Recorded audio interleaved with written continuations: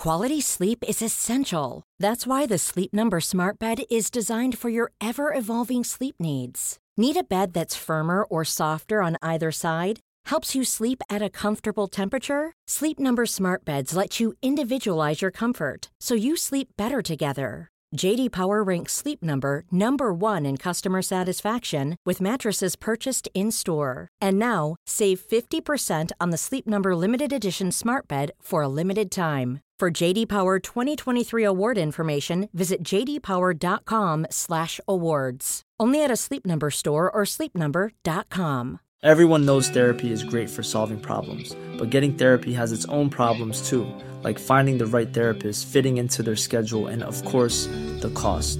Well, BetterHelp can solve those problems. It's totally online and built around your schedule. It's surprisingly affordable too. Connect with a credentialed therapist by phone, video, or online chat, all from the comfort of your home. Visit BetterHelp.com to learn more and save 10% on your first month. That's BetterHelp, H-E-L-P. Many of us have those stubborn pounds that seem impossible to lose, no matter how good we eat or how hard we work out. My solution is PlushCare. PlushCare is a leading telehealth provider with doctors who are there for you day and night to partner with you in your weight loss journey. They can prescribe FDA-approved weight loss medications like Wegovy and Zepbound for those who qualify. Plus, they accept most insurance plans. To get started, visit plushcare.com/weightloss. That's plushcare.com/weightloss. The truth is the most convincing story that maps onto reality, and that's why the central narrative is falling apart. Right now in the United States, people should not be walking around with masks. We must see the central narrative for the fiction that it is. We are Americans. While elections are sometimes messy, this was a secure election. The founders began the fight for human liberty and self-governance, and it's up to us to finish the job. I tell you what, we are in a truth emergency right now. This is the end game.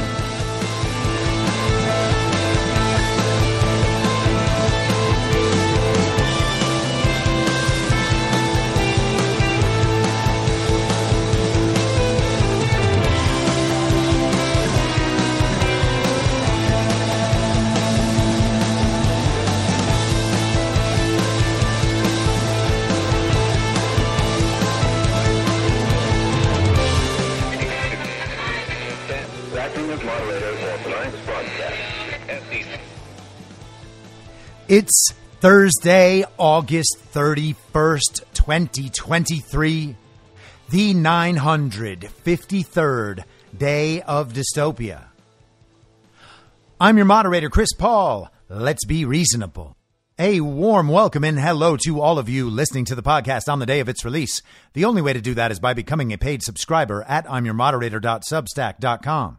You can do so for as little as $50 a year or $5 a month, and in doing so, you will be supporting me, the work I do, and this show as it expands. And if you can't, or you simply don't want to, continue listening to the podcast for free a couple days later on a wide variety of podcast platforms and, of course, Rumble. All I ask is that you share it with your friends. You can find the links to the podcast, the writing, the social media, and the merch site by visiting linktree.com/I'mYourModerator.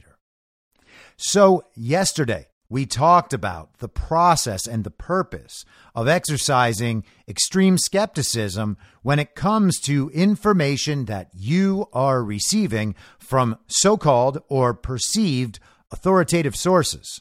By that, I mean information that is fed to you from the propaganda media or from culture and the entertainment industry, or from the experts or people who are placed in positions of authority, and occasionally even from certain peer groups, whether they're your co-workers or the people in the homeowners association or the still sleeping standard issue villagers who are parents of children at the same school your kid goes to. There are all sorts of ideas we have and beliefs we form based on received information from authority. All of them believe it, or that person in power believes it, or this expert or media source believes it. Therefore, it's probably true. And we incorporate this idea or this belief or some thought process or moral into our thinking without being able to verify or substantiate it on our own. There are a lot of things that we believe other people simply wouldn't lie about, or even that systems of power wouldn't lie about, because they just couldn't get away with it. The truth of what they're saying is so obvious and so broadly understood and seemingly reflective of this world that we all share that there is no way anyone could actually be lying about it. The truth is ultimately that you can't be totally certain about much of anything. And because the authoritative sources are so consistently wrong and mistaken, and so consistently looking to exploit the beliefs that they are creating intentionally, the manipulation, it's best if we only form beliefs around the things that we are observing and discovering ourselves about the empirical, observable reality and what we can glean from actual trusted sources in our real lives around us, foregoing creating foundational beliefs on information received from authority that we can't verify. Now, as a story or narrative develops in public and we discover that all the foundational elements of a story are themselves riddled with doubt, we should not only assume that the story based on all those doubtful foundational elements is likely untrue. We should consider that there are beliefs even more foundational than these elements that might themselves be false. And it becomes worthwhile and reasonable to cast into doubt those even more foundational elements that we believed or assumed couldn't possibly be false.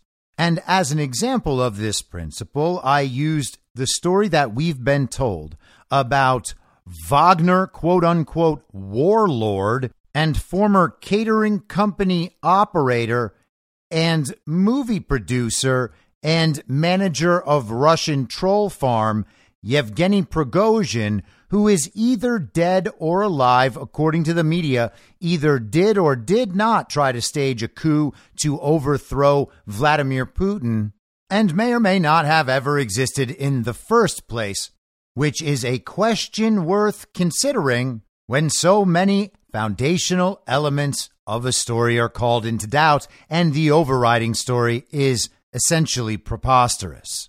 Now, I attempted to make clear that I am not saying Yevgeny Prigozhin never existed, because of course I don't know that, and then I'm asserting a positive claim that I cannot substantiate. But what I can do is call into doubt every reason that we believe Yevgeny Prigozhin exists and turn the question to you: if you believe he does exist, how could you go about proving it? And of course, there's absolutely no way to answer that other than calling on reporting from mainstream media sources or videos about a guy who those same mainstream media sources tell you is a movie producer who produces political and war propaganda. The videos, of course, coming from that very guy who produces political and war propaganda. So that's your proof he exists. Now, if that's enough for you, all good. If you understand it's possible that he doesn't exist, but you want to bias toward believing that the video and these stories are enough to substantiate that he probably does, again, all good. And maybe you might be right. But to pretend you know is dishonest because you don't know. And it turns out a lot of things in the world are like that. So not 24 hours after I recorded and posted that episode, we get more Yevgeny Prigozhin news. This is from the New York Post this morning. Everything's okay. Prigozhin talks assassination attempts in newly released video, fueling rumors he's alive.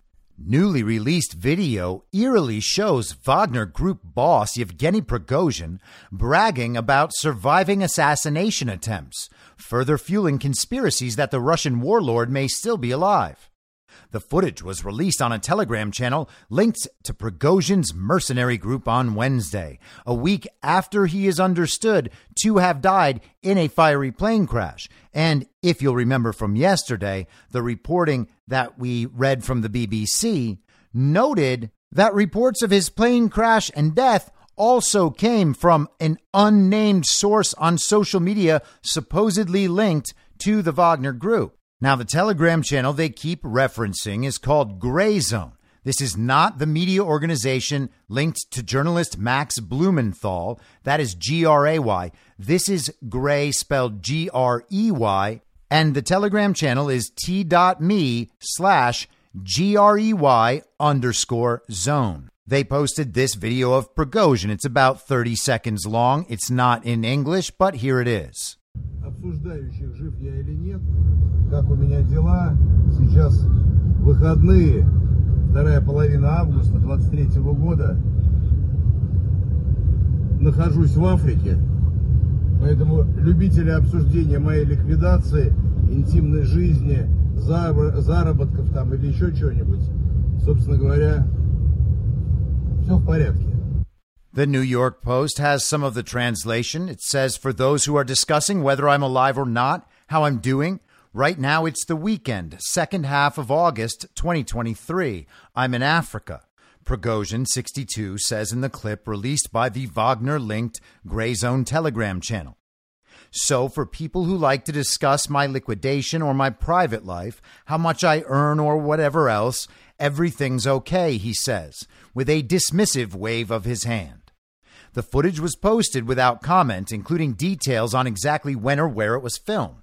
However, Prigozhin's camouflage clothing and matching hat, along with the watch on his right wrist, matched his appearance in a video released on August 21st, seemingly from Africa. That had been his first public address since President Vladimir Putin branded him a traitor over his short-lived June mutiny, and the last before he was declared dead in the private jet crash 2 days later. Now, did he have a short-lived June mutiny?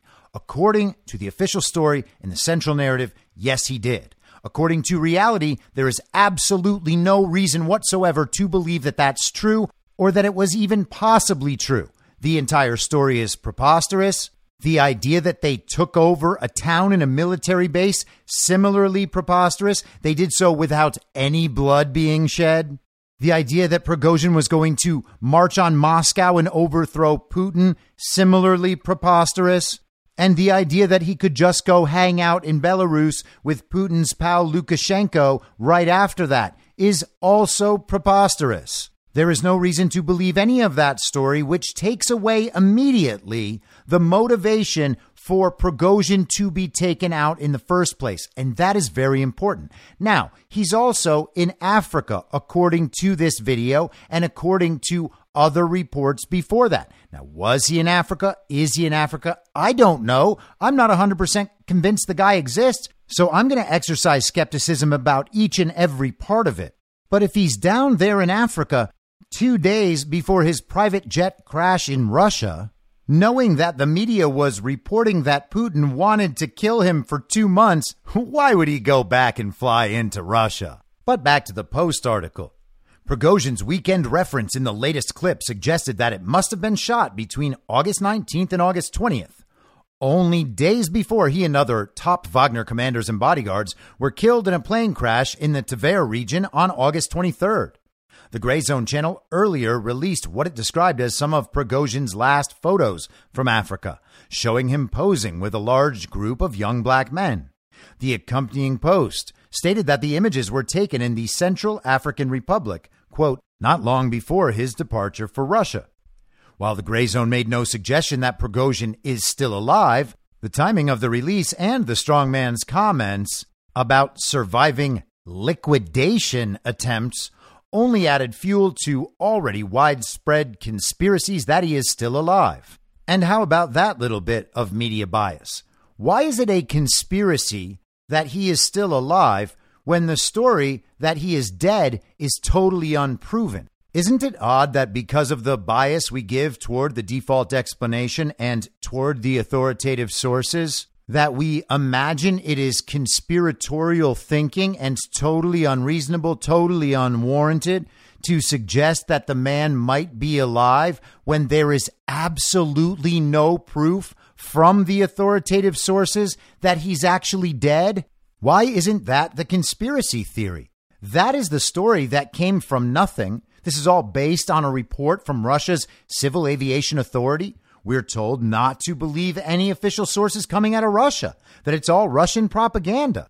But now we are conspiracy theorists to dispute that, even though there is at least better proof, not that this constitutes proof, but more evidence that he was in Africa. He returned to Russia knowing that Putin wanted to kill him. Is that what happened? Okay, guys. Yep, you're right. I'm the conspiracy theorist.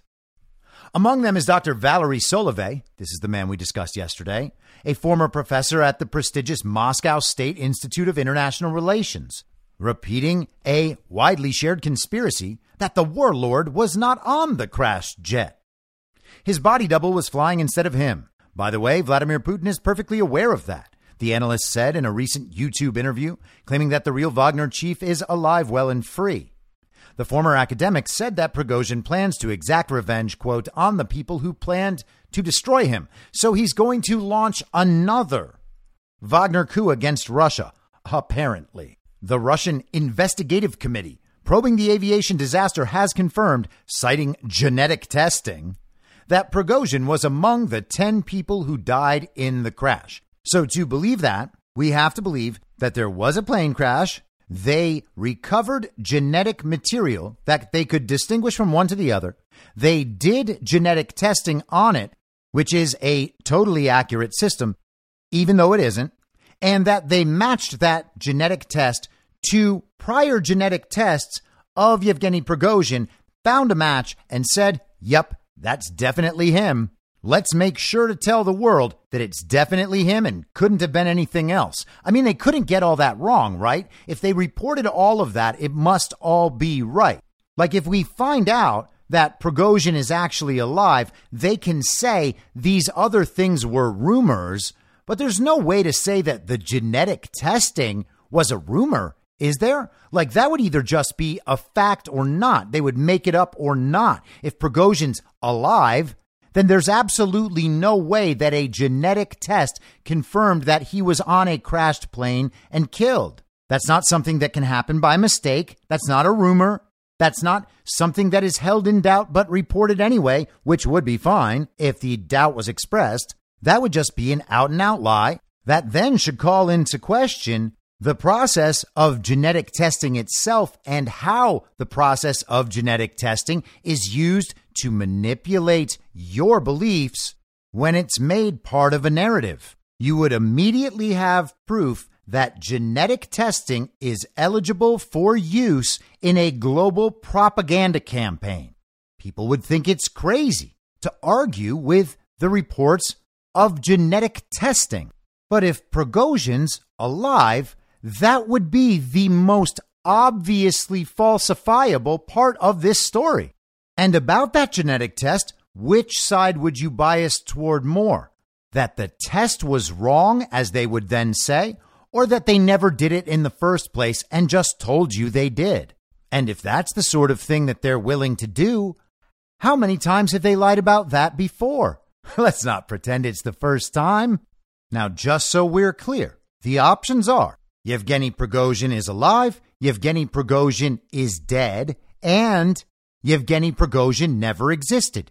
We don't know which one of those is true. One of the three must be true.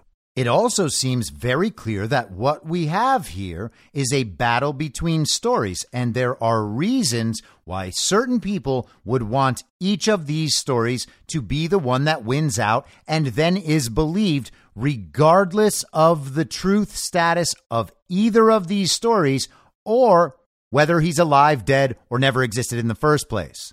Now, regardless of any of that, it is true that all of this looks very, very bad for the global regime's propaganda media apparatus. They came out with an unsubstantiated story. The story was called into question. They responded with more unsubstantiated narrative elements, looking to support the original story. And the weight of evidence in the counter narrative, if it hasn't completely wiped out that first story, it has at least made it obvious that the media has no idea what's happening. And in an information war, where that global regime's propaganda media represents one of the enemy's most powerful weapons, further reason to cast doubt on the global regime's propaganda media is a win for one side. which in itself is a good enough reason for all of this happening. All that is required to see this play out in real life is for the members of the media to rely on sources they believe they can sell as authoritative, feeding them a story that they believe is going to help their narrative element. They get told that Prigozhin is dead. Putin felt threatened. Putin took this drastic move to assassinate one of his own. This is going to cause upheaval in the Russia-Ukraine situation, upheaval in Putin's grip on power and his image across Russia. Well, that sounds like enough reason to run with it. And so they did. And now they look like the complete and total propagandistic hacks that most people are beginning to understand they are. You are seeing that the only source of your belief in the existence of a man named Yevgeny Prigozhin themselves have no idea whether or not the man is alive or dead. Will we ever find out? Who knows? It's entirely possible the story will just evaporate into the ether, never to be heard of ever again. They have taken one character. He is now off the show. We're starting a new season. The old boss was pronounced dead. Now we have a new boss, and who knows? Maybe in episode 8, the old boss will return. Maybe he'll return in 3 seasons. Maybe he'll never return. It'll all just be open for interpretation. This is from Tuesday in Breitbart. Russia appoints Wagner chief in Africa to replace Prigozhin. Russian officials on Monday appointed General Andrei Avryanov, head of covert offensive operations for Russian military intelligence, to supervise the mercenary Wagner Group's valuable operations in Africa following the reported death of its founders, Yevgeny Prigozhin and Dmitry Utkin, in a plane crash last week. So, Breitbart still saying it's the reported death. That is called being responsible in reporter speak. It takes for granted that the story is correct, even though they're passively admitting that they don't know. Some global intelligence analysts thought Avryanov might have played some role in creating the vacancy he just filled, because the most notorious, quote, covert offensive operation, end quote, he has been linked to is the poisoning of double agent Sergei Skripal on British soil in March 2018. Ooh, very infamous. He has supposedly poisoned a double agent who we never knew existed. Until right now, unless, of course, we were paying attention to this sort of thing in March 2018, and there was a little run of stories. There's a whole Wikipedia entry on the poisoning with countless sources. From 2018, here's the introduction. The heading is Poisoning of Sergei and Yulia Skripal. The poisoning of Sergei and Yulia Skripal, also known as the Salisbury poisonings, because you gotta have a catchy name for it. You can't expect people in the West to remember Sergei and Yulia Skripal, but they will remember the Salisbury poisonings. Was a botched assassination attempt to poison Sergei Skripal, a former Russian military officer and double agent for the British intelligence agencies in the city of Salisbury, England, on 4 March 2018. Sergei and his daughter Yulia were poisoned by means of a Novichok nerve agent. Both spent several weeks in hospital in a critical condition before being discharged. A police officer, Nick Bailey, was also taken into intensive care after attending the incident and was later discharged. The British government accused Russia of attempted murder and announced a series of punitive measures against Russia, including the expulsion of diplomats. The UK's official assessment of the incident was supported by 28 other countries, which responded similarly. So countries that did not themselves investigate trusted British intelligence and said, yeah, they definitely got it right. And then none other than Bellingcat identified who the Russians were who carried out this poisoning. The Wikipedia article also adds that Novichok, the Soviet-era nerve agent used in the attack, was placed on the list of banned substances by the Organization for the Prohibition of Chemical Weapons. And all of this, of course, occurred while they were cooking up COVID in Ukraine and China. And hey, in the U.S. too? Yeah, probably. but especially Ukraine. I mean, remember, Barack Obama went over there to celebrate how they had taken over these Soviet-era biolabs in Ukraine back in 2005. Kind of makes you think maybe that's where the Novichok came from. I mean, we're being told that it came from Soviet labs just like that, and we're just supposed to understand that it happened before the U.S. took them over, or at labs in Russia that the U.S. hasn't taken over. But no matter what, you're not allowed to think that it is one of the Soviet-era bioweapons labs that the U.S. has taken over. They would never do that. It's very clear, according to Bellingcat, that it was the Russians, and 28 other countries agree, even though they definitely didn't check. But let's go back to Breitbart. This is a story about a new man taking over the Wagner Group, but somehow we are now in a story about the poisoning of Sergei Skripal in 2018. What are they setting up? Skripal and his daughter Yulia were found unconscious on a bench in the city of Salisbury and remained in critical condition for weeks, barely surviving exposure to a military-grade Soviet-era nerve agent called Novichok. The same nerve weapon was used in an unsuccessful attempt to assassinate Russian opposition leader Alexei Navalny in Siberia in 2020. And you know that story is true because HBO and other companies have made so many documentaries about it. They wouldn't go to all that trouble just to paint Putin as a bad guy who assassinates his enemies with poison. He would wait until they're flying back from Africa and into Russia and shoot them down with Russian air defenses. The UK Daily Mail last week quoted British intelligence sources who thought Prigozhin's, quote, days were numbered before he was killed in a plane crash. And there was, quote, a lot of discussion in the intelligence community that Avaryanov might be the man doing the numbering. So the intelligence community has some chatter and rumor that this man, Avaryanov, might be the man tasked with killing Prigozhin on Putin's behalf because he was mad about the coup that didn't happen. Avaryanov was known to dislike Prigozhin, and last month he was actually overheard introducing himself to African leaders as Prigozhin's likely replacement during a summit in St. Petersburg. Channels linked to Wagner on the social media site Telegram said the meetings were part of a Kremlin displacement operation to oust Prigozhin, the Daily Mail noted. And isn't it incredible that our global state propaganda media is trusting so much this Telegram group that it says is linked to Wagner?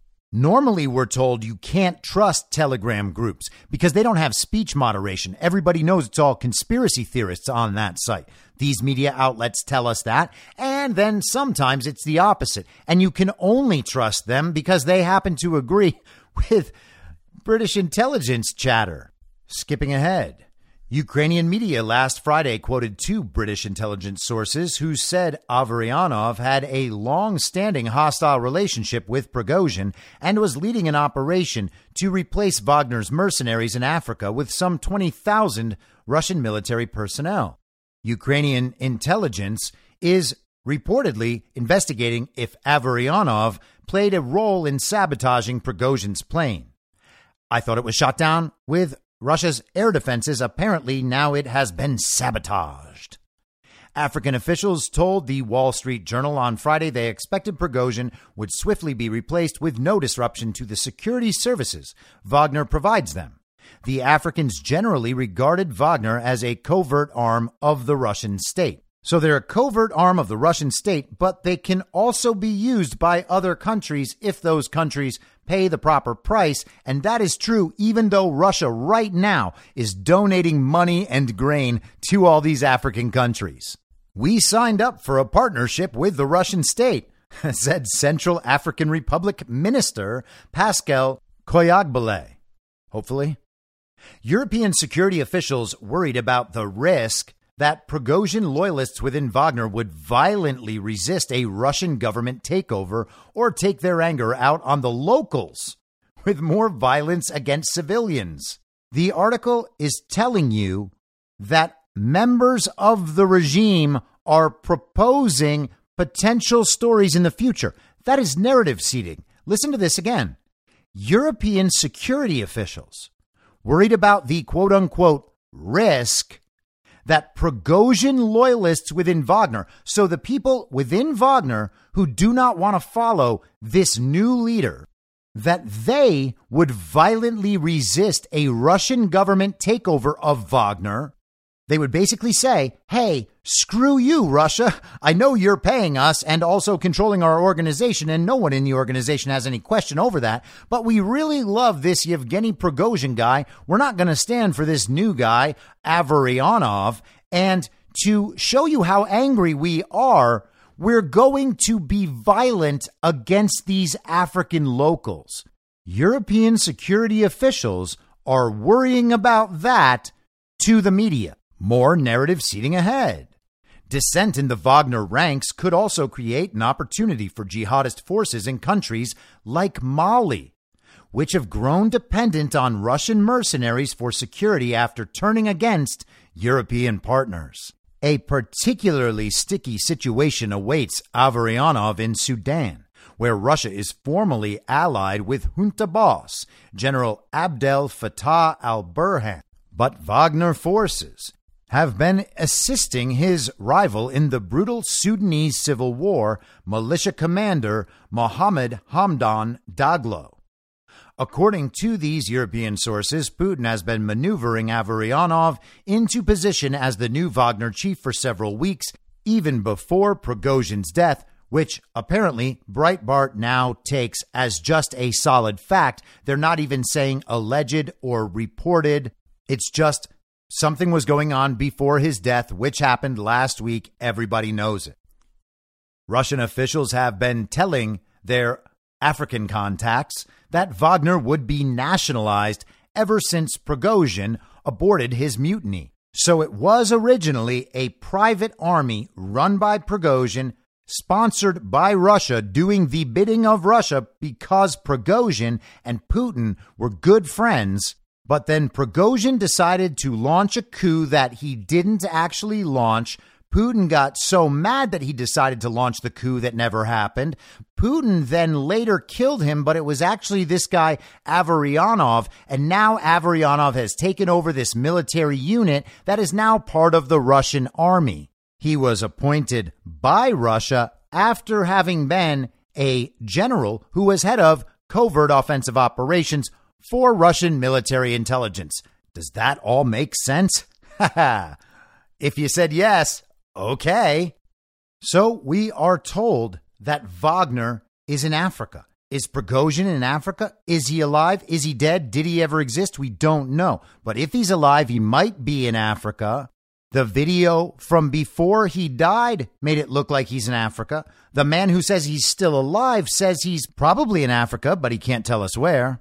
And his replacement, Avaryanov, is in Africa, now running Wagner, who is in Africa. And Prigozhin either is or is not in Africa, but seems not to be running Wagner. Although if he's in Africa and was just running Wagner like 10 or 11 days ago, did he really get killed in Russia and now he's no longer running Wagner in Africa, even though he might be in Africa and not dead?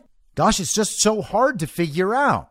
Now, we talked a week or so ago about the overthrow of the illegitimate regime government in Niger and how France was mad and the regime was mad and certain countries might rush to the defense of the French colonialists, who were then told they would be met with overwhelming force and no one was going to threaten the success of the so-called coup in Niger.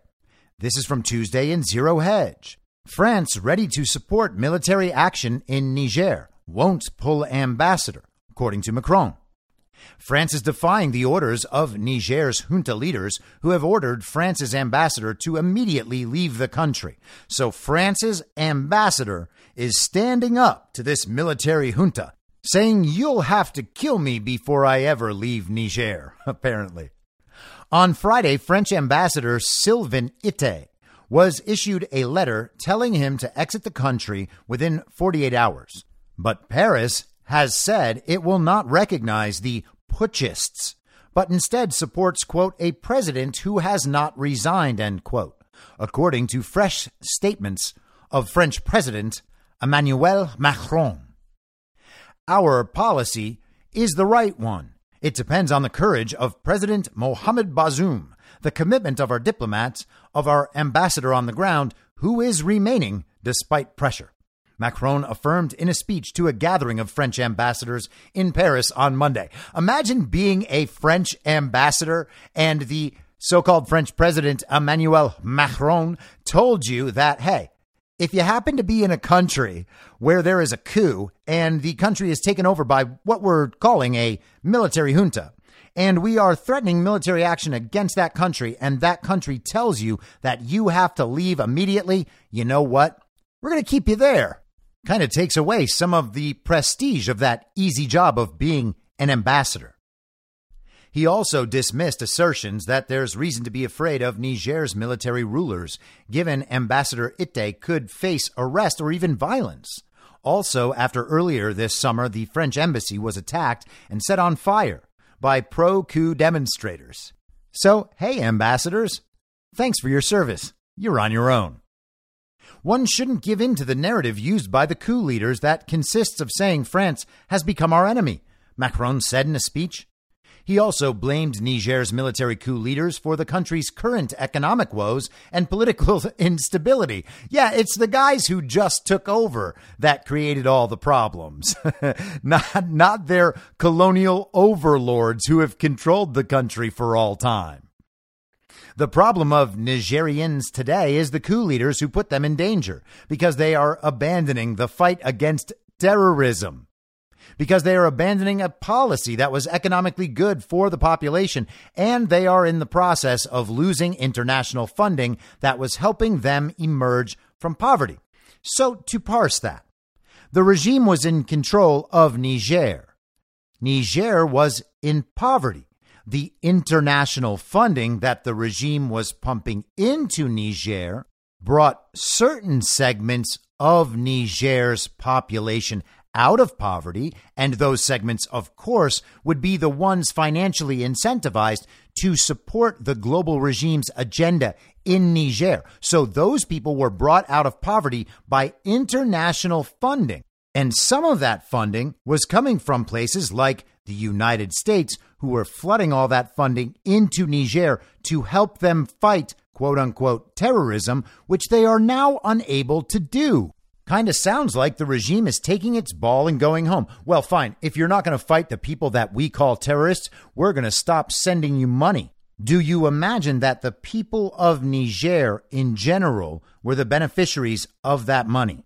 They were probably benefiting the same way that West Virginia coal miners were benefiting from the same sort of money being pumped into the United States for the same sort of agenda.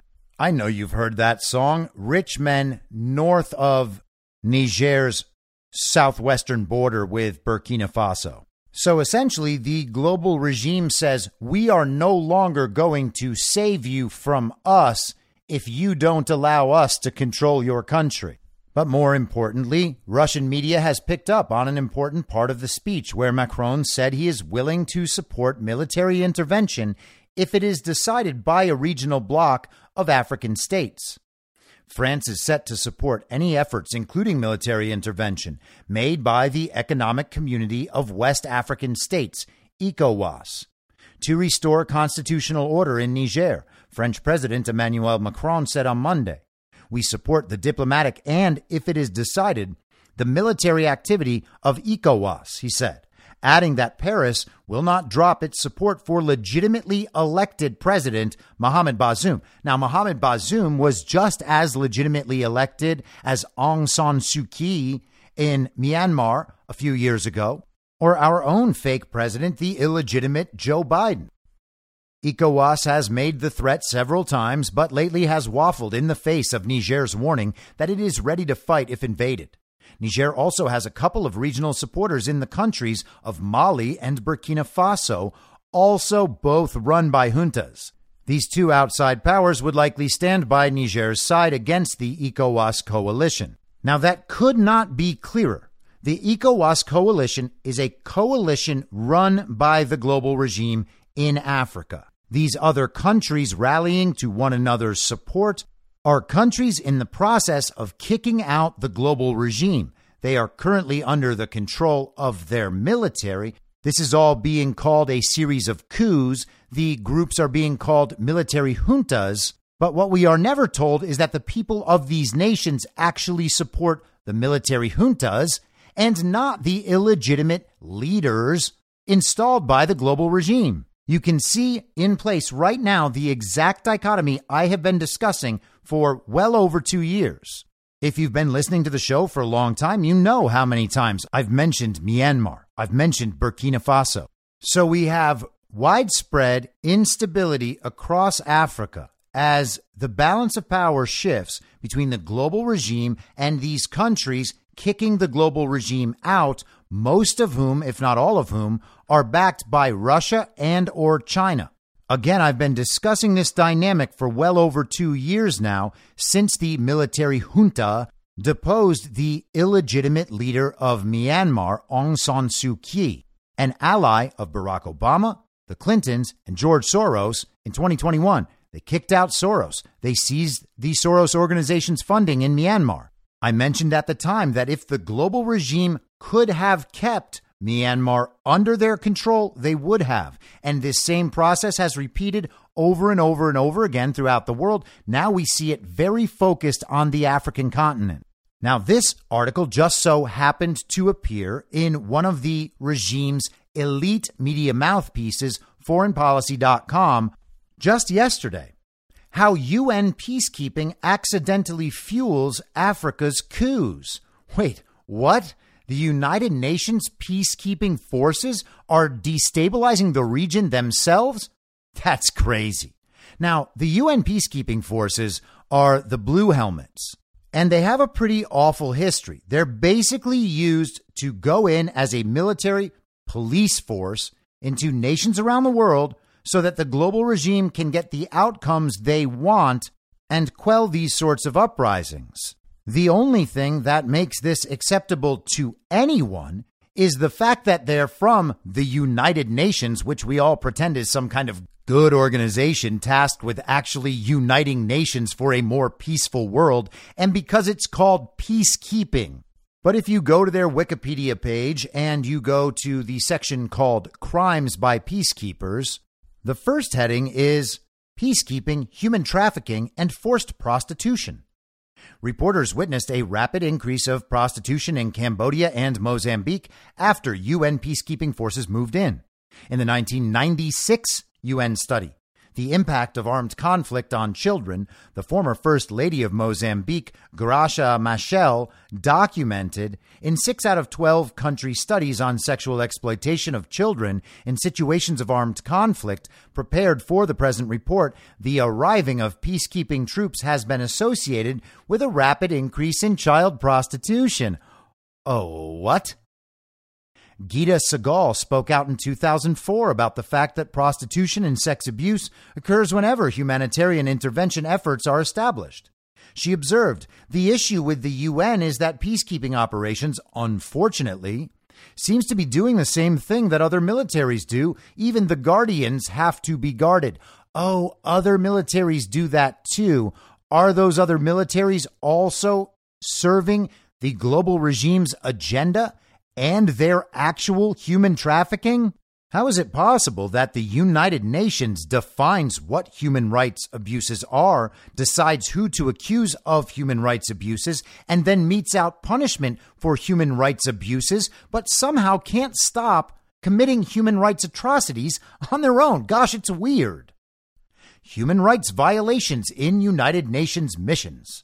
The following table chart illustrates confirmed accounts of crimes and human rights violations committed by United Nations soldiers, peacekeepers, and employees, and it lists the Second Congo War, the Somali Civil War, Sierra Leone Civil War, Eritrean-Ethiopian War, Burundi Civil War, Rwanda Civil War, the Second Liberian Civil War, the Second Sudanese Civil War, the Ivory Coast's Civil War, the 2004 Haitian coup d'etat, the Kosovo War, The Israeli-Lebanese conflict, my, that is quite a few instances of UN peacekeeping human rights abuses. And it's not just the UN soldiers, it's also peacekeepers and employees.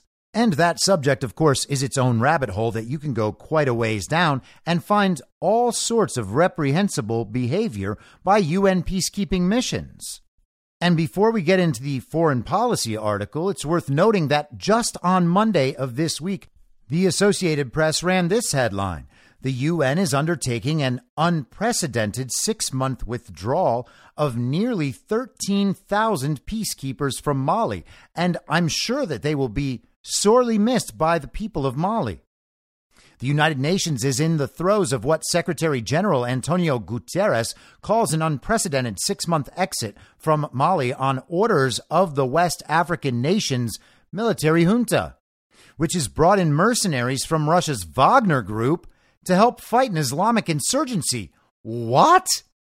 So these Russian nations are kicking out the global regime and even kicking out the United Nations peacekeeping missions, and they're going to continue fighting terrorists, but with Russia and Wagner helping? And I'm not going to go through the whole article, but you are more than welcome to. Mali has been in turmoil since a 2012 military coup, which was followed by rebels in the north forming an Islamic State 2 months later. The extremist rebels.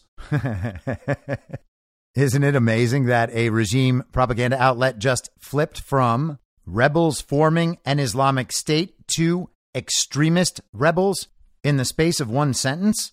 Are they trying to say that all Muslims are extremists? This is quite Islamophobic, but it's okay because it's an authoritative source. The extremist rebels were forced from power in the north with the help of a French-led military operation, but they moved from the arid north to more populated central Mali in 2015 and remain active. So you gotta believe them, they're there somewhere. In August 2020, Mali's president was overthrown in a coup that included an army colonel who carried out a second coup and was sworn in as president in June 2021. He developed ties to Russia's military and the Wagner group, whose head, Yevgeny Prigozhin, was reportedly killed in a plane crash on a flight from Moscow last week. The UN deployed peacekeepers in 2013, and MINUSMA, which is what they call that peacekeeping operation, has become the third most dangerous UN mission in the world, with more than 300 personnel killed. That's crazy that they're not being welcomed as liberators. Guterres, by the way, the same man who said that we were entering a period of global boiling, said the logistics of moving troops and equipment is further constrained by the presence of, quote, terrorist armed groups and the recent military takeover of Niger, a key transit country. So they've lost Niger. They can't move through Niger anymore. Now the UN peacekeeping operation can't do its work in Mali, apparently. What were they doing? Like leading a human trafficking operation through Niger or something? I mean, what am I saying? That is a conspiracy theory. A UN peacekeeping mission would never involve itself in human trafficking or child exploitation, even though they have countless times in the past. One might think, for instance, that the UN peacekeeping operation exists to support UN migration trafficking efforts in countries that don't allow this to happen by choice. So we're told clashes are happening between the terrorists in Mali, supported by the Wagner mercenaries, and the UN peacekeeping mission. France's deputy UN ambassador, Natalie Broadhurst, told the council the clashes in Ber occurred with, quote, the participation of Wagner mercenaries, end quote, and were a serious violation of a ceasefire and the 2015 peace agreement. U.S. Ambassador to the UN, Linda Thomas Greenfield, also expressed alarm at the resumption of hostilities in northern Mali, including at Ber. She says, additionally, MINUSMA's withdrawal limits the ability of the international community to protect civilians from the predations of Wagner, whose activities contribute to greater insecurity in the country. Russia's deputy UN ambassador, Dmitry Polyansky, made no mention of Wagner but said, quote, Russia will continue to provide Mali and other interested African partners with comprehensive assistance on a bilateral, equal, and mutually respectful basis. So the UN peacekeeping mission is being moved out, and Wagner is moving in to provide stability, doing so with the permission of the military junta, which happens to be supported by the people. Sorry to say it, global regime. It sounds like you lost another one. But let's get back to foreignpolicy.com, how UN peacekeeping accidentally fuels Africa's coups. On July 26th, General Abdourahmane Chiani detained Niger's democratically elected president Mohamed Bazoum and installed himself as the head of the so-called National Council for the Safeguard of the Homeland, a military junta. You see, he was democratically elected, and now this military junta is a threat to our democracy. Less than a week later, on July 30th, the Economic Community of West African States issued the junta an ultimatum: return the former president to power within 1 week or face the threat of additional sanctions and military force. The region has experienced a wave of coups in recent years, and ECOWAS is rightly concerned about their spread. But we're fairly familiar at this point with the backstory of the situation here, so let's focus on the peacekeeping aspect right now. Since the end of the Cold War, the international community and the United Nations have increasingly funded the militaries of undemocratic or weakly democratic countries to feed the growing demand for peacekeeping. Oh, the people of Africa cry out for UN peacekeeping. Please, UN, keep our peace for us. And they also eventually want them kicked out and will hire Russian mercenaries to help them do it. Got it. And countries such as Niger have been eager to pick up the mantle. In the 5 years enfolding the end of the Cold War, the UN authorized 20 new peacekeeping missions, requiring almost sevenfold growth in the number of troops, from 11,000 to 75,000. Today, that number tops 90,000 peacekeepers deployed worldwide. That's a pretty substantially large army. 90,000 troops deployed worldwide in peacekeeping operations. I hope they're not all involved with human trafficking.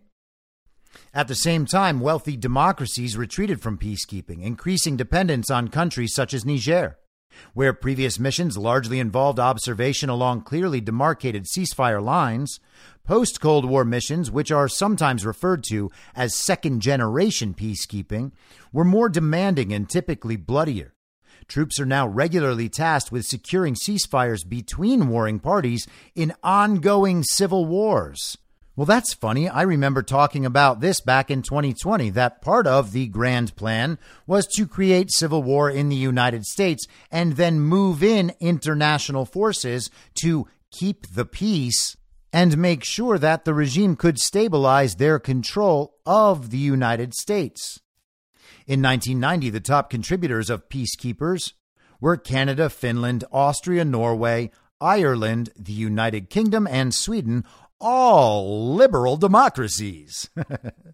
By 2015, they had been replaced by Bangladesh, Pakistan, Ethiopia, Rwanda, Nigeria, and Egypt, all less democratic states with histories of regime instability. And that is what they always say for, quote unquote, less democratic states, because our democracy worldwide is always trying to take over countries and make them part of our democracy. And so when that can't happen quite so easily, those regions are referred to as unstable. And the forces in power have a harder time maintaining control because they are not part of our democracy. And our democracy is always trying to take control. Because they're not able to do it in full, that means these countries are, quote unquote, less democratic states and in need of an Arab Spring or some other kind of color revolution. We can't just allow these countries to run around not being part of our global democracy. While the effects of peacekeeping on the countries where peacekeepers are deployed are positive and well established, the effects on the states that send troops, like Niger, are heavily contested.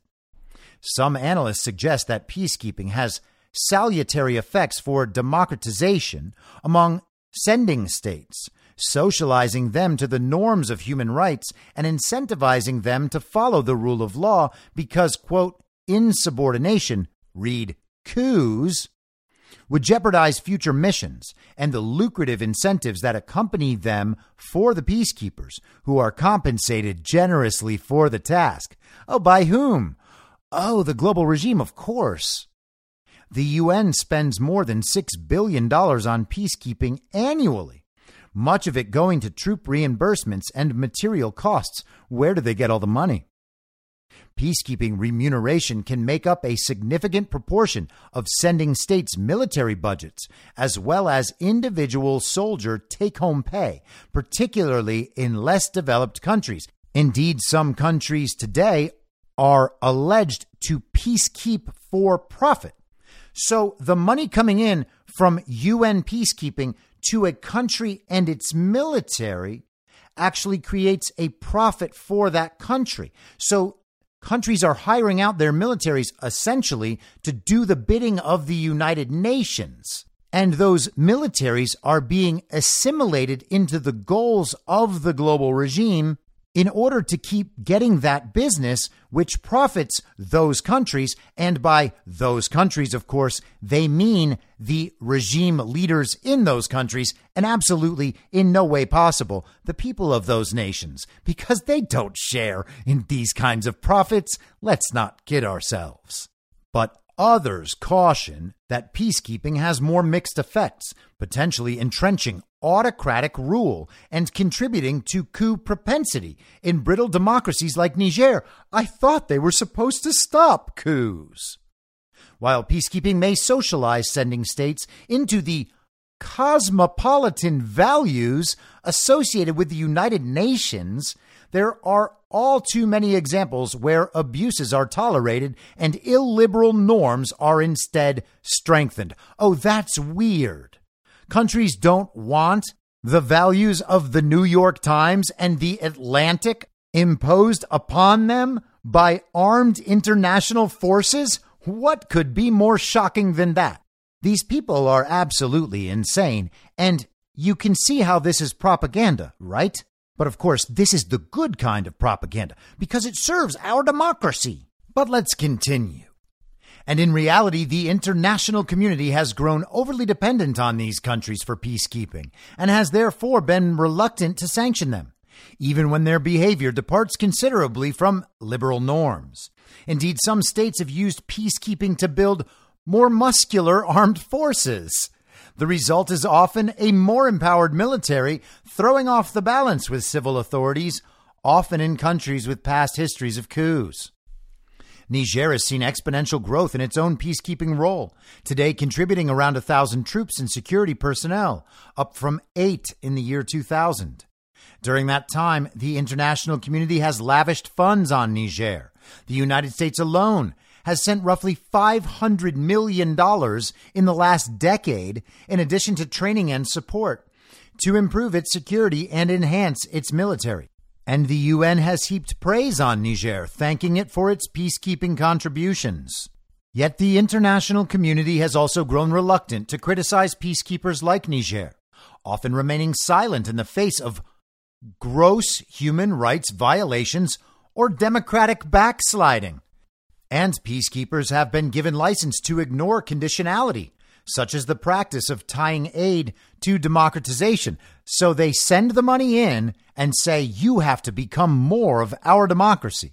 And then they don't, and they just keep the money. That reluctance has been visible in the aftermath of the coup.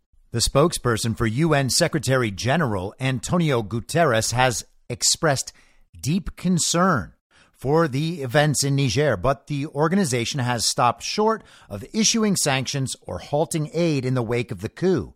And while ECOWAS has cut power to the country, it has declined to exercise more forceful action, allowing its ultimatum to expire without consequence. So ECOWAS, this global regime coalition, was initially threatening Niger, even potentially with military action, combined military action. But they haven't done that. even though Niger's military junta completely ignored their threats.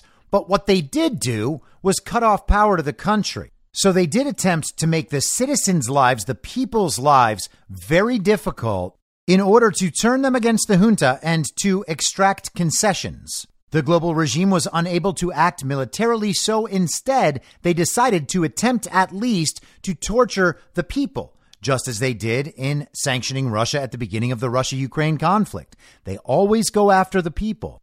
But the junta ignored their threats and simply outlasted them. While the possible causes of coup are overdetermined, states that send peacekeepers with greater foreign training and experience are more likely to experience coups, with the peacekeepers themselves, like Chiani, often responsible. So they empowered the guy who then ran the coup. Given peacekeepers' history of predatory behavior at home, the notion that liberal norms somehow rub off in the peacekeeping process is a myth. Oh no, another backfire by the global regime. Evidence from Niger suggests that peacekeeping may have played a role in recent events, providing the junta with greater means, including a more muscular and emboldened military, to interfere in the political affairs of the country. Wait a second.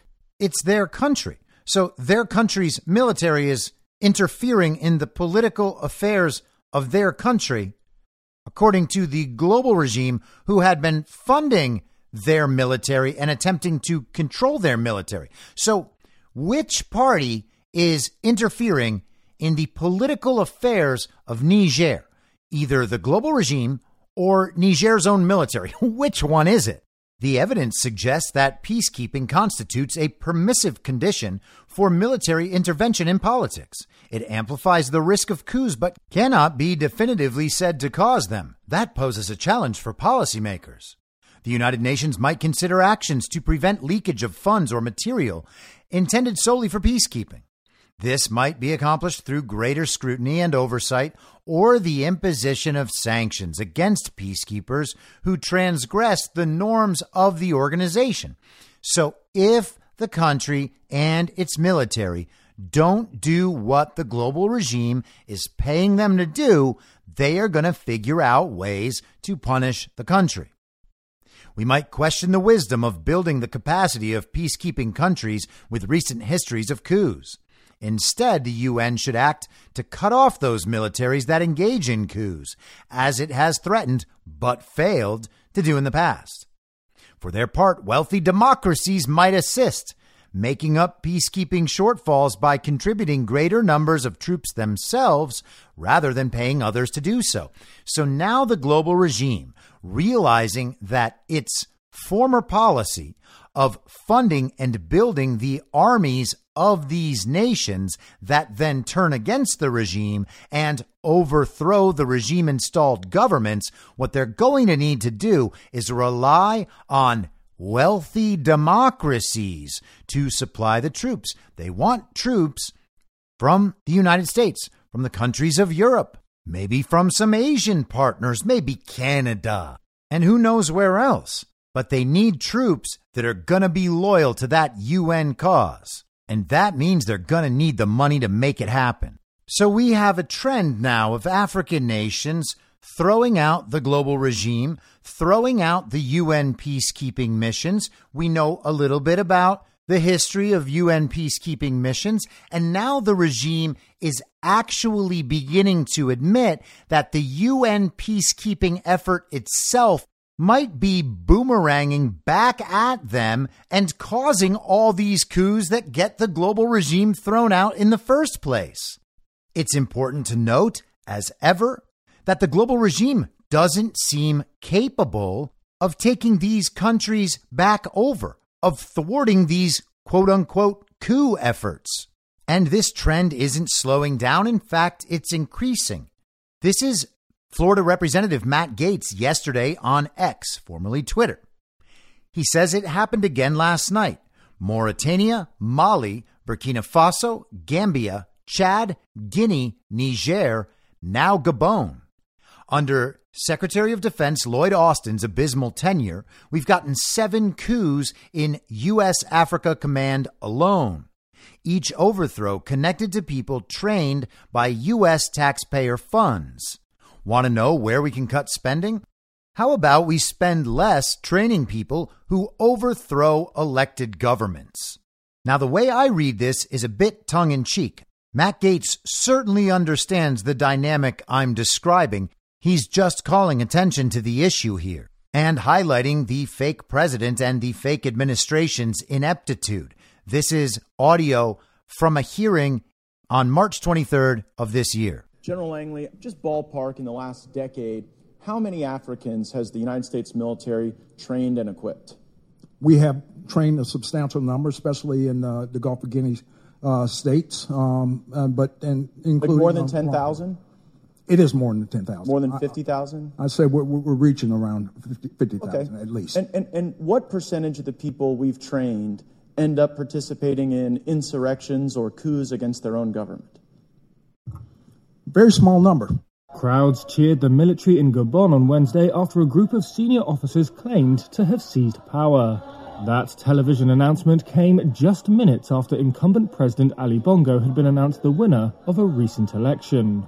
The officers, who said they represented all Gabonese security and defense forces, said they had decided to defend peace by putting an end to the current regime. The military takeover, if successful, will be West and Central Africa's 8th coup since 2020.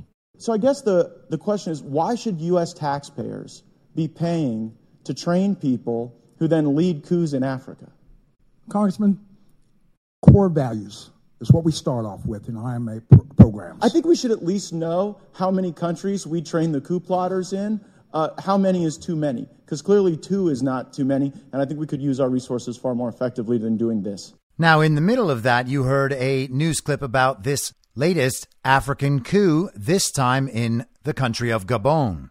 And as always, let's get the official story within the central narrative for one of the global regime's main propaganda mouthpieces about global affairs. This is my go-to source because the narrative is always the same, no matter what country and what coup you're talking about. And of course, I'm talking about Reuters, their headline yesterday: Gabon officers declare military coup, President Ali Bongo detained.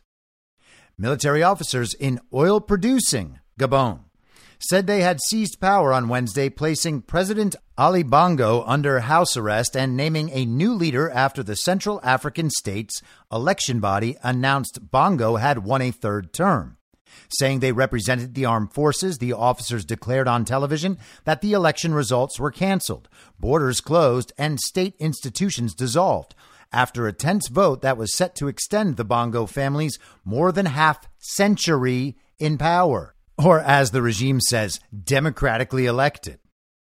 Within hours, generals met to discuss who would lead the transition and agreed by unanimous vote to appoint General Brice Oligui Nguema, former head of the Presidential Guard, according to another televised address. Meanwhile, from detention in his residence, Bongo appealed in a video statement to foreign allies, imploring them to speak out on his and his family's behalf. He said he did not know what was happening. Bongo's plight was a dramatic reversal from the early hours of Wednesday, when the Electoral Commission declared him the winner of Saturday's disputed vote. Hundreds of people celebrated the military's intervention in the streets of the Gabonese capital, Libreville, while the United Nations, African Union, and France, Gabon's former colonial ruler, which has troops stationed there, condemned the coup. The military takeover in Gabon is the 8th in West and Central Africa since 2020, and the second after Niger in as many months. Military officers have also seized power in Mali, Guinea, Burkina Faso, and Chad, erasing democratic gains since the 1990s and raising fear among foreign powers that have strategic interests in the region. So our democracy, as it spreads worldwide, has been spreading within Africa since the 90s. And now these coups are erasing all the gains that our democracy had made. And who is this bad for? Is it bad for the global regime? Is it bad for our democracy worldwide? Or is it bad for the people of Gabon? Well, it doesn't seem to be bad for the people of Gabon because even as this article admits, they are celebrating in the streets. But they say, of course, that it's just hundreds of people. Bongo took over in 2009 on the death of his father, Omar, who had ruled since 1967. Opponents say the family has done little to share the state's oil and mining wealth with its 2.3 million people. Violent unrest broke out after Bongo's contested 2016 election victory, and there was a foiled coup attempt in 2019. The Gabon officers, calling themselves the Committee of Transition and the Restoration of Institutions, said the country faced, quote, a severe institutional, political, economic, and social crisis, end quote, and that the August 26th vote was not credible. So the one family has been in power for 56 years, and they have not shared the wealth with the nation from their production of oil and from their mining. What could that possibly mean? A global regime figure stays in power, his family stays in power for nearly 60 years. The people get absolutely nothing from this resource-rich nation that is selling resources to the world. Why are African nations poor? Does it have something to do with the exploitation of the global regime and of their colonial masters? How is it that these are third world nations while they are totally on board with the global regime's agenda and continue to have global regime supported leaders in control of everything? So they report that the vote was unreliable. They also said they had arrested the president's son, Noureddin Bongo Valentin, and others for corruption and treason. There was no immediate comment from Gabon's government. Regime-aligned leaders, including ones from ECOWAS like Nigerian President Bola Tinubu, said that a, quote, contagion of autocracy was spreading across Africa. And that must be what it is as they kick out our democracy. Isn't it incredible that the way the entire world views these things relies on the idea that the elections are actually free and fair, safe and secure, and the reported results accurately reflect the will of the voters? Except why would we ever believe that the global regime allows that? They don't allow it here. They didn't allow it in Brazil. We see country after country after country with essentially the same election system, ending up with the same situations of illegitimacy. And I've said many times on this podcast, if you want to see this working throughout the world, just go to any search engine. You can even use the censored and manipulated search engines like Google to find this.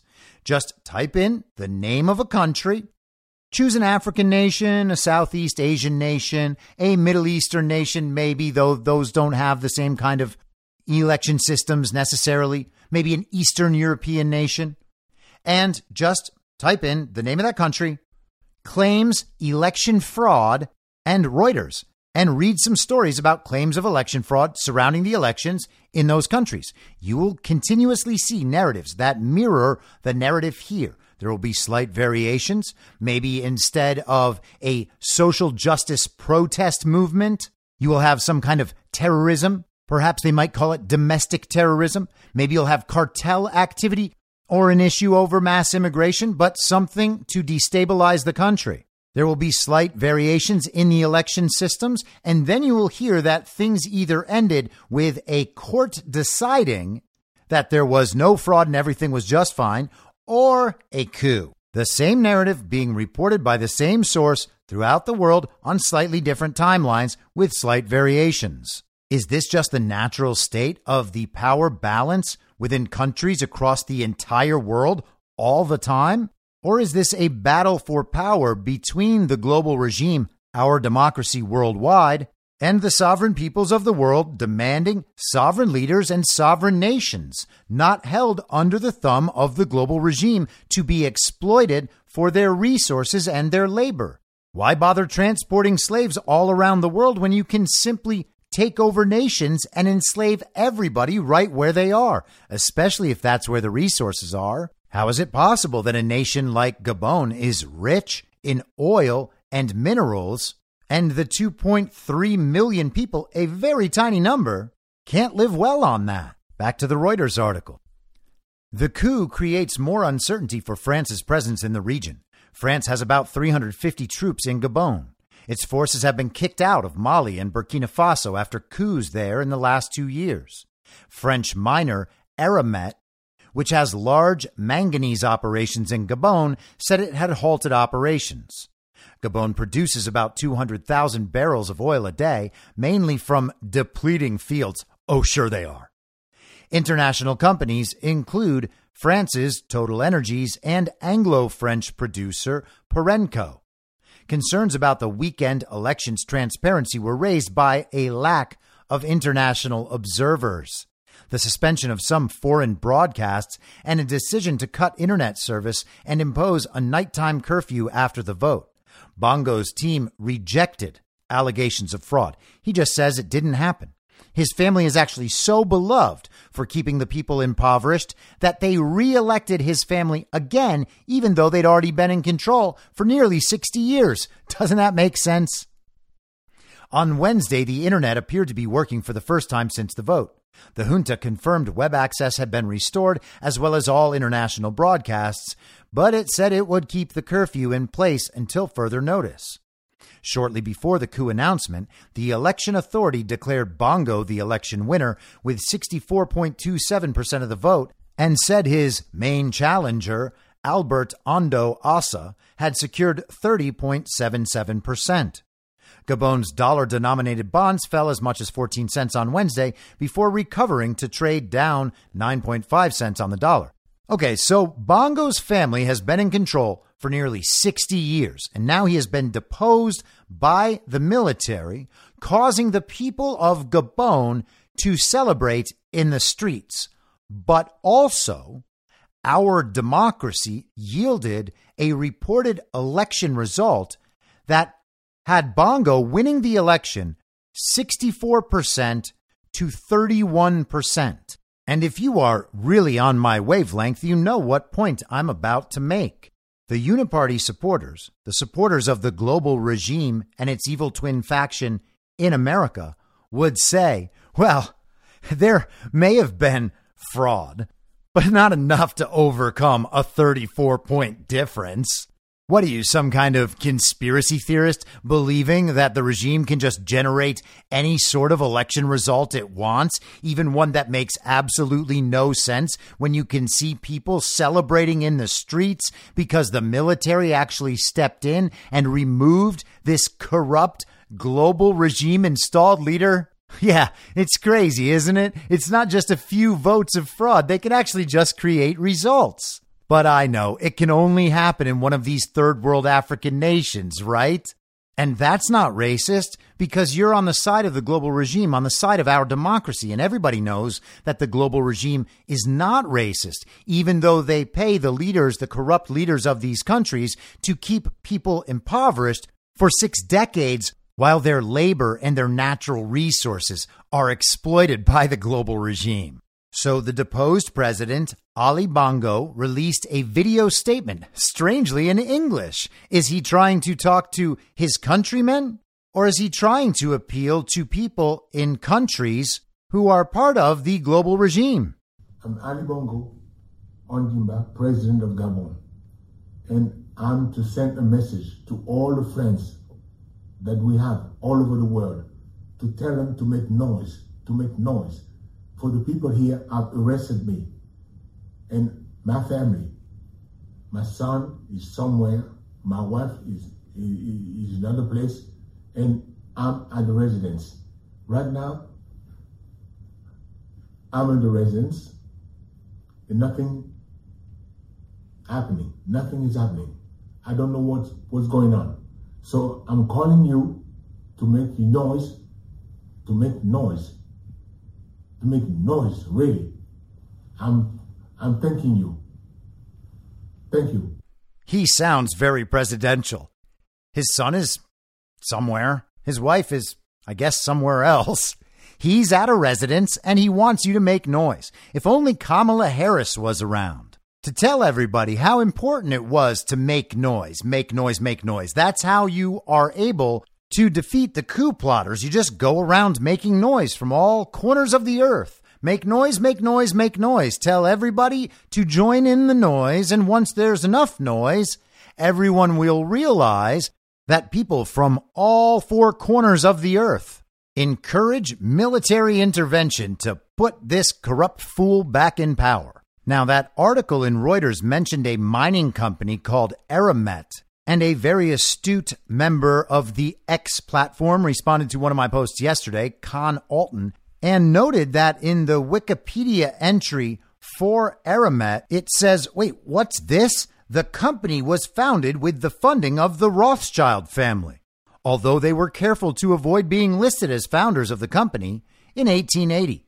With discretion, the family took full control of the company in 1890. I wonder if maybe in 1880 it would have looked weird for the Rothschilds to be setting up a mining company exploiting the labor of Africans. Now, interestingly, if you look at the map of African countries where the military has already seized power, you will notice that there is now a land bridge from the east of Africa to the west, from Sudan through Chad, through Niger, through Burkina Faso and Mali, and through Guinea, all the way from the Red Sea to the Atlantic Ocean. The global regime has been removed from power across that entire strip of the African continent. There is also a reshuffling of military leaders happening right now in Cameroon and Rwanda.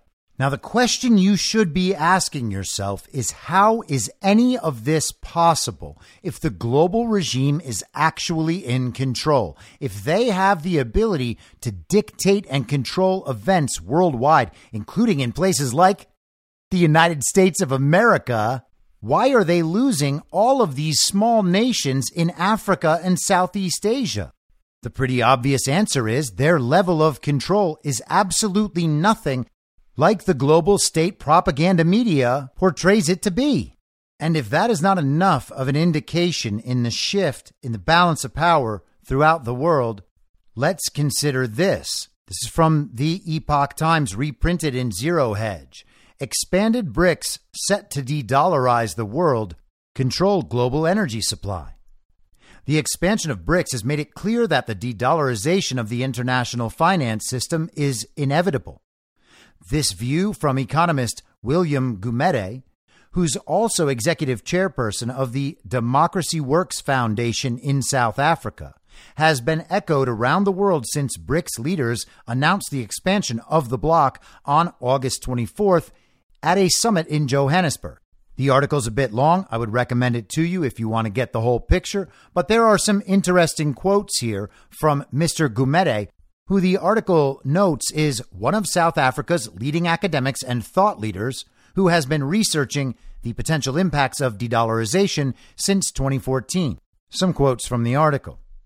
These forecasts did not take into account that BRICS would expand its membership very quickly. A larger BRICS will mean the world will increasingly use U.S. dollars less. And he is making the point that that transition is happening faster than projected. He says BRICS is going to dominate the world's energy supply. The strength of the U.S. dollar is also partially based on the currency as underpinning oil trade, the so-called petrodollar, and members of OPEC settle their accounts in U.S. dollars. Therefore, enlarging BRICS to also include the oil producers and persuading them to use a new BRICS currency rather than the U.S. dollar to settle their accounts will be a game changer. It is likely to accelerate the de-dollarization of the world. Mr. Gumede noted that Russia is selling a whole lot of oil to China and added, the euro, a common currency, is stable because it's underpinned by stable political regimes in a stable part of the world. Wherever you look in BRICS, there's instability, like in Russia because of the Ukraine war.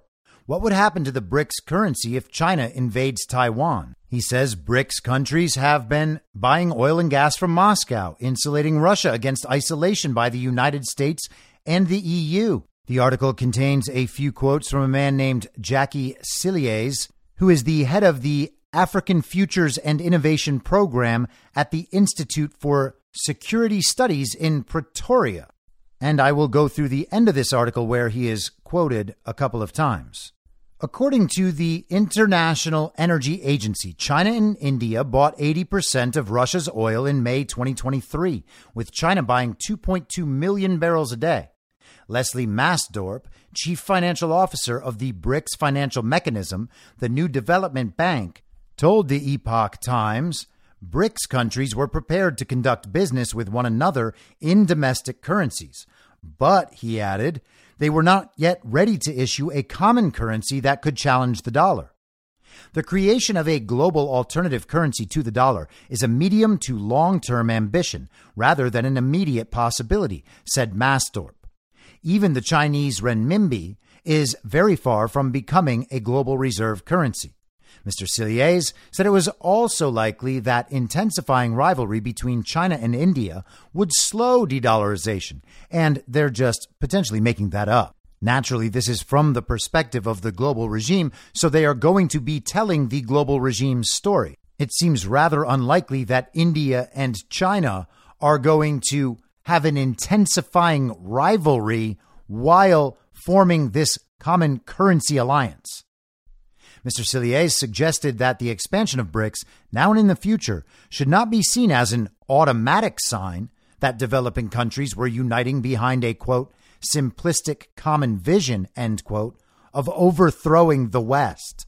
Yeah, I mean, that is such a simplistic vision. Many people have this view that if Russia and China in particular snap their fingers and say, de-dollarize now, that other BRICS countries are just going to listen to the master's voice. Believe me, there is deep resentment within BRICS and within the wider global South about Russia's invasion of Ukraine and the harm it continues to sow in developing countries, causing inflation spikes, for example, and even grain shortages. Countries' motivations for wanting to join BRICS differ, but what stays the same is that few, if any, global South nations will exchange one hegemon with another. So apparently, although the sky might fall really quickly, it is just not falling, everybody. Just relax. These countries that are forming this common currency coalition and throwing the global regime out of their nations, they're not doing any of this to overthrow the West. They're probably just having some growing pains with our democracy. I'll be back tomorrow at the same reasonable time on the same reasonable podcast network. I don't have a network. Masks and lockdowns don't work. They lied to you about a pandemic, and Joe Biden will never be president. In my mind, that's the end game. If you're listening to this episode for free, you can support me and support the show and the work I do by signing up for a paid subscription at imyourmoderator.substack.com. You can do so for as low as $50 a year or $5 a month. Comes out to under a quarter per episode, and you'll blast right through the paywall for all of the writing. The merch store is www.cancelcouture.com, and you can find everything else by heading to Linktree. Linktree.com/imyourmoderator. And I'll see you soon out on the range.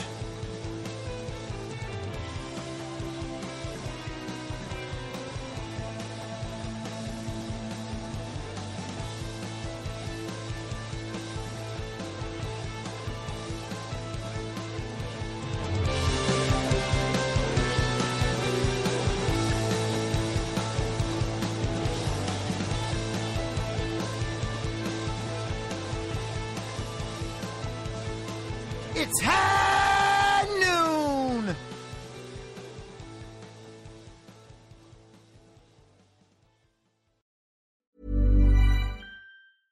Hey, it's Paige DeSorbo from Giggly Squad. High quality fashion without the price tag. Say hello to Quince.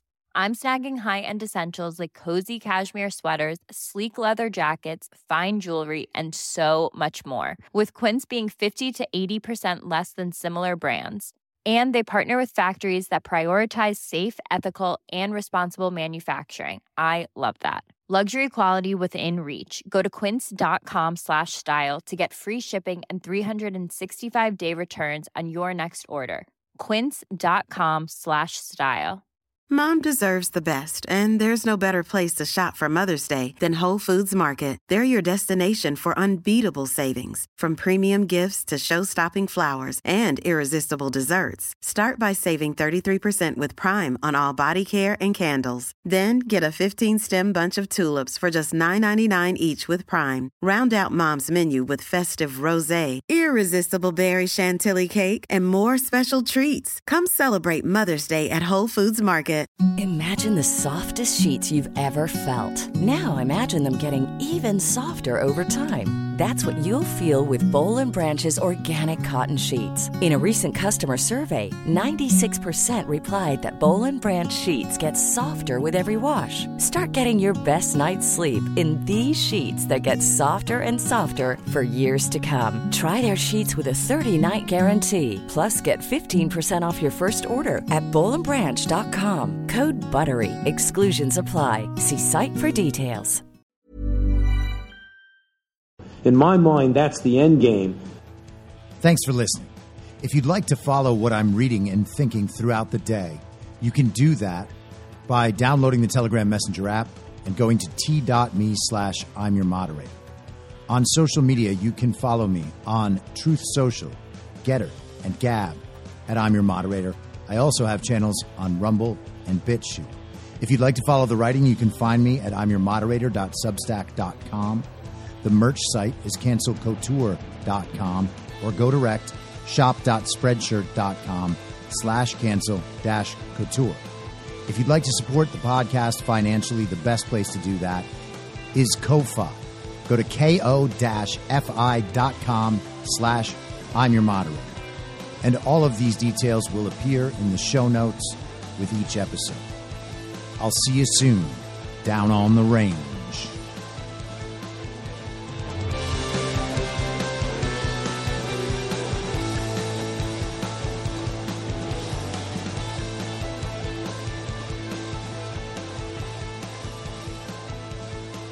It's